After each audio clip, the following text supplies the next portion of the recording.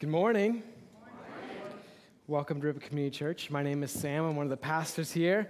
That was fun. That was a wonderful thing. Man, it was so good. This morning, it's the weekend of Memorial Day weekend. And just want to take a moment and recognize how important that is.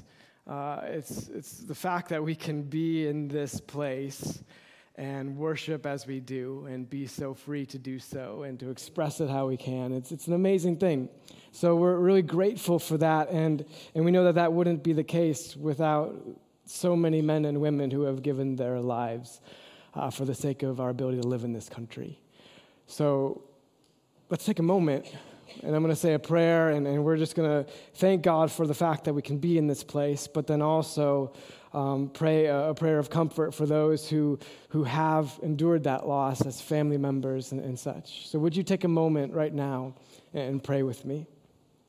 Dear God, it's not lost on us that we can be in this place and worship you. Sometimes we take it for granted, but God, this morning especially, as we spend this time right now, knowing that we're free to sing to you, we just want to say thank you, God. Thank you. And also we want to recognize and just see for ourselves and take a moment to realize for ourselves the price that so many have paid to make it so that we can be here and sing to you freely. God, for those who are family members, of those who have lost loved ones in service to this country, we ask that you would be a close comfort, that you would give them meaning and purpose in the midst of it, and that you would help them to know just how much you love them and how much you loved their son or daughter or father or brother or whatever it might be. We thank you so much, God, for this time. We pray this in Jesus' name. Amen. So it's been a week. I haven't really enjoyed lately, like having the news on or reading the news, but this is one of those weeks where it kind of cut through a bit more than I was able to kind of have my iron curtain there. And I got news earlier this week of another shooting in a school, and I'll be honest with you, at first I was pretty numb to it because it's happened so many times. But for whatever reason, this one, after a while, just kind of sunk in a bit more. So I feel like I can't just not talk about it for a moment. I want to start by saying I'm no politician. I don't want to be a politician. There's no desire in me to talk about policy or any of those things. I would love it if politicians would not yell so much and would not posture so much and just talk to each other. That would be great. They could do that on a whole bunch of things. But seeing what happened, it kind of sticks with you, doesn't it? I was reminded this week of how in recent years, every time that a siren happens in downtown Ripon, that's where my brain goes now. I was reminded of the difference it feels when you pull up to a school and you see the police officer at the door when you're dropping your kids off. I saw some different posts online, and some of them were from teachers, and one of them detailed out the different things that they do every day, the things that they see, the doorknob that they check as they're walking in the door to make sure it's locked, the bucket it's filled with supplies and a tarp, and the ability to make a makeshift bathroom if they're there for hours. The fact that the furniture is made in such a way where it's on wheels where you can use it to then barricade a door. Like I said, I'm no politician. I don't have any desire to talk about that stuff. But sometimes it feels like you can just be a little powerless, can't you? Like in the middle of all this, you feel just powerless. But I want you to hear me say this morning this: I'm not powerless, and neither are you.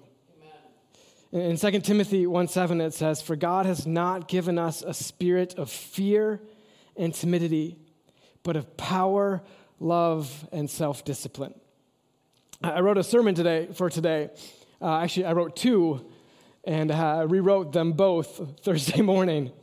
Because it got to the point where, and I'll tell you, they were amazing sermons, guys. They were the best you've ever heard, and you'll never hear them. But I was supposed to talk about how in order to live a rich life, you should give more. And I was going to talk about how it seems backwards, but it's actually biblical, and it's actually how it changes your view of life. How it changes your view of your finances. It changes where your joy comes from. And that's all true. And we'll talk more about that at some point. But while I was thinking about all of that and writing those sermons, I kept coming back to this. I kept coming back to the fact that there is something about a healthy church. There's something about a healthy church. I was going to talk about why it matters to give a worship offering to a church, and I wrote this. It was like on page 8 of the second sermon. But I wrote these words. I wrote, when you give here at RCC, you're not buying a Sunday morning experience. If you added up the hours that it goes in to make a service like this happen, and all the talent and all the stuff, the worship, the message, and the life applicable stuff, it would be, the cost of admission would be pretty high. No, when you give here, you're not buying something. That's not what's taking place. When you give here, what you're doing is worshiping, and God takes that worship and he multiplies it. God takes our small or big offerings, then from the heart and faith that they're given with, God multiplies those offerings to achieve a particular purpose. Point people toward the hope of Jesus. That's the purpose. And here's the big point for today. The church, this hope that we offer, it is the single most valuable commodity a town or a city can have. And our world is currently, it's starving of it. It's starving from it. I've watched it for the past 12 years. I've witnessed the impact that this church has had on our community on Ripon, Wisconsin. And there's something special about a community like this. It ties people together. It creates these regular rhythms of people getting together. Like, you're sitting with people you normally wouldn't see out in the week normally, right? Like, you're rubbing shoulders with different people that you normally wouldn't associate with. There are rich and meaningful relationships that happen because of just this rhythm of getting together on a Sunday morning. That's what you call the fabric of a healthy community. And there are more people than you would believe who, in my conversations with them, they have said, I moved here because of this church. I stayed in Ripon because I found a church community that I love. I invested in Ripon because I felt like I belonged somewhere. A community gathered around the hope of Jesus in a healthy way is the most valuable thing a town or city can have in it. But it doesn't stop there. It's valuable because, as I said, our world is starved for it. In the past year, we have had more mental health crises, especially in student life, in our youth group thing, than I can remember ever having in my 12 years here. And I was the youth pastor for 5 years, so I was in it. And when marriages are having hard stretches, which all marriages have hard stretches, this is reality, the church is often the first phone call people make. And it's not just meeting those serious needs, it's inspiring a community to live out their faith in Jesus. When you have a healthy church in a community, RCC or any other healthy church anywhere, in Ripon or elsewhere, you give some things. You're offering some things. You give hope that makes life more rich and purposeful and meaningful. You give us space, like right here in this room, you give us space to think about and wrestle with these issues of character and grace and forgiveness and the ways we conduct ourselves. And you give a place to belong, a place to rub shoulders with other people who share the same kind of desire as you do, a desire to live life and represent Jesus well. A place where our kids and our students and all of us can grow in the fundamentals of our character and God's love and God's hope. It can grow in all of us in that way. A place where students and adults alike can wrestle with this stuff.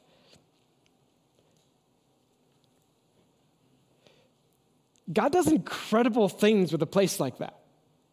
And he has. I mean, over the years, God's done incredible things through this church. We've planted 3 churches in 3 other communities in the Midwest that have done similar sorts of things. The church is not a food program, but this church, RCC, a number of years ago started the thrift store and the food pantry, which is now its own 501c3, its own thing. But last I checked and last I talked to them, they feed upwards of 200 families a month.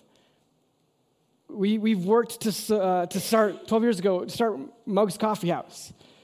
And we thought like, hey, it's important for Ripon to have this hub, this place to meet and talk.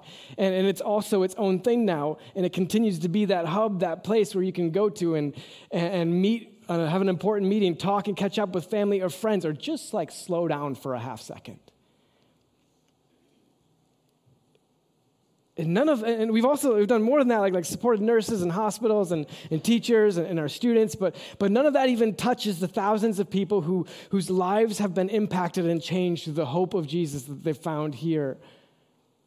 And I don't say any of that to puff us all up as a church. Weeks like this can make it feel like there's not much we can do other than throw an opinion out there online and hope that somebody somewhere does something to make things change. But like I said, we are not powerless. For God has not given us a spirit of fear and timidity, but of power and love and self-discipline. Power, love, self-discipline. If you want to do something tangible, if you are struck by the news this past week or any week in the past 5 years, let's be real. If you've been struck by that and you want to do something with your hands, with your feet, with your words, with your finances, with whatever, if you want to do something tangible, if you want to do whatever you can to prevent something like what happened in Texas or not that long ago in Buffalo from happening in our community, and serve in kids ministry. Serve our infants through 5th graders. Teach them how much they are loved and valued by God. Show them their value with your time. They are hilarious and adorable and whip smart and funny, and they are far smarter and wrestling with much bigger topics than you would ever believe. It's incredible. Serve in kids ministry. If you want to do something to make our community safe, serve in kids ministry. If you want to do something, help with our student ministry, RCC Student Life. It happens Wednesday nights during the school year. They have a couple of summer events. 50% of the students who attend here on a Wednesday night, at least, their parents don't attend this church. At least 50%. For some of these students, this is the only place they feel like they actually belong. I've been told by multiple people that these are the students that are in the office at school a lot. And they feel safe here. I heard a statistic, 70% of school shooters over the past number of years are 18 years old or younger. Here's what you need to know. 10% of Ripon's middle school and high schoolers are connected to our student life ministry on Wednesday nights. our student life ministry on Wednesday nights is 1 degree separation from every student in this town. Think about that. It's powerful. That's a way to make people feel loved by God, like they belong. And guys, I got to tell you this, there were 60 of them here a couple weekends ago for an all-night lock-in, and they are monsters. Please take a look at this. This is what happened. That's like 2 a.m, guys. Now you're real amazed at how clean it is in here. We can be sure our students know they are loved by God. We can help them know they belong. We can be sure they have someone to talk to. If you want to help to do something tangible, help provide this Sunday morning moment of hope. I talk to people on a regular basis that walk in, they visit for the first time, they start coming back. And more often than not, there's this comment that people have made. I've heard it dozens and dozens of times. They say something, they say, it's just so joyful in here. It's just so happy. And not fake happy, not like you're all pretending. You're all real people. But there's just something about being here. Help provide that. Help make that happen with as much excellence as is possible. Help smile at the door and welcome people because they don't get that much all week. And getting a handshake or a smile and a hello is really good. Serve with online ministry. There's camera people that make this, you can watch, like you're watching right now. Hey guys, this is the thing, right? Help make that happen. If people are looking for hope right now, do you know where the first place they go is? Sorry, that's it. Help make that a place where people can find hope if they're looking for it. Worship. I mean, whether it's on the tech team or part of this, if you have that gift, it's an amazing thing. I have seen tough as nails men break down and be softened because of a song. That's powerful. Help serve some donuts and coffee downstairs. That's not so that you can all have donuts and coffee. Little cheat thing here, like you guys don't know this, but the point of that is so you all sit down and actually say hi to somebody or have a moment to talk for a little bit and have something in front of you so you can feel like you don't have to like be, does anybody not feel naked without this, right? Like you have a cup of coffee. That's me, okay? That's why I do that. Maybe you do that too. But you're giving that gift of just being able to be there and talk. Be here. I mean, you may think that your presence matters or doesn't matter whether you come or not. Your presence here matters. Because you're one more person that somebody can connect with, one more person that's a smile on their face, one more person that's maybe not a smile, and you can actually talk to somebody and find some hope because you're having that hard week. I was supposed to, talk about giving too, and I'll just say this, give. However you feel like God leads you to give because when you give, your regular worship giving, it's what makes it possible to share this hope, give people purpose all over this town and well far beyond it. I'm not going to twist your arm. I'll simply say that if you want to be part of what God is doing and how God is caring for our community, it's one of the simplest, best ways to make this hope known in our community. Be part of it. You guys, this week, it was a school shooting. It was horrific. Next week, it might be something else. It will probably be something else. There is hurt and there is pain wherever you look. And I'm not trying to tell you that if you serve or if you give that all of that will suddenly stop. It's not. Not that naive. There is no perfect world this side of heaven. But there is this Christian community. People doing their very best to represent Jesus well. And that's something. It's more than something. It's the kind of thing that makes people pay attention, that makes our little town just that a little bit brighter, a little bit more hopeful. That's what we get when we take this into our communities. Next week, out at the Greenlight Conference Center, we're having our first outdoor service of the summer. We'll have 3 of them, and we're kicking off a new series. It's at 10 a.m., okay, just in case I forget. It takes like half an hour to get there. Plan ahead. 10 a.m. out there at the Greenlight Conference Center. It's going to be incredible. But here's what you got to know. We're going to be starting a new series called Represent. Represent. And it's going to be all about representing Jesus to our community by looking at how they did it in the book of Acts. And early on in the book of Acts, it shows this picture. It's in Acts chapter 2. It's at the very end of it. It says this: all the believers devoted themselves to the apostles' teaching and to fellowship and to sharing in meals, including the Lord's Supper, and to prayer. A deep sense of awe came over them all, and the apostles performed many miraculous signs and wonders. And all the believers met together in one place and shared everything they had. They sold their property and possessions and shared the money with those in need. They worshiped together in the temple each day, met in homes for the Lord's Supper, and shared their meals with great joy and generosity, all the while praising God and enjoying the goodwill of all the people. And each day the Lord added to their fellowship those who were being saved. What a picture. And yet I can see it. Like you can see it here, right in front of me. You're the church. We're the church. And we're like that. We're that group of people that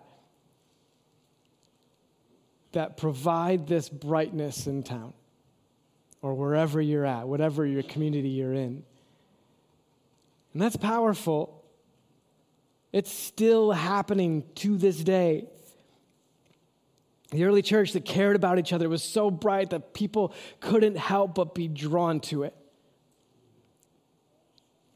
This weekend, we honor and remember those who lost their lives in service to protecting our free country. I'm really glad we do that. It's important. It's an important reminder of the price of living in a free place like this, more now than ever. Today I'm asking you to protect our community. I'm asking you to protect our community by sharing and being and showing God's love to our community however you're able. By serving, by giving, by showing up. Stakes are high, but our God is powerful. Especially through those who are willing to be used by him.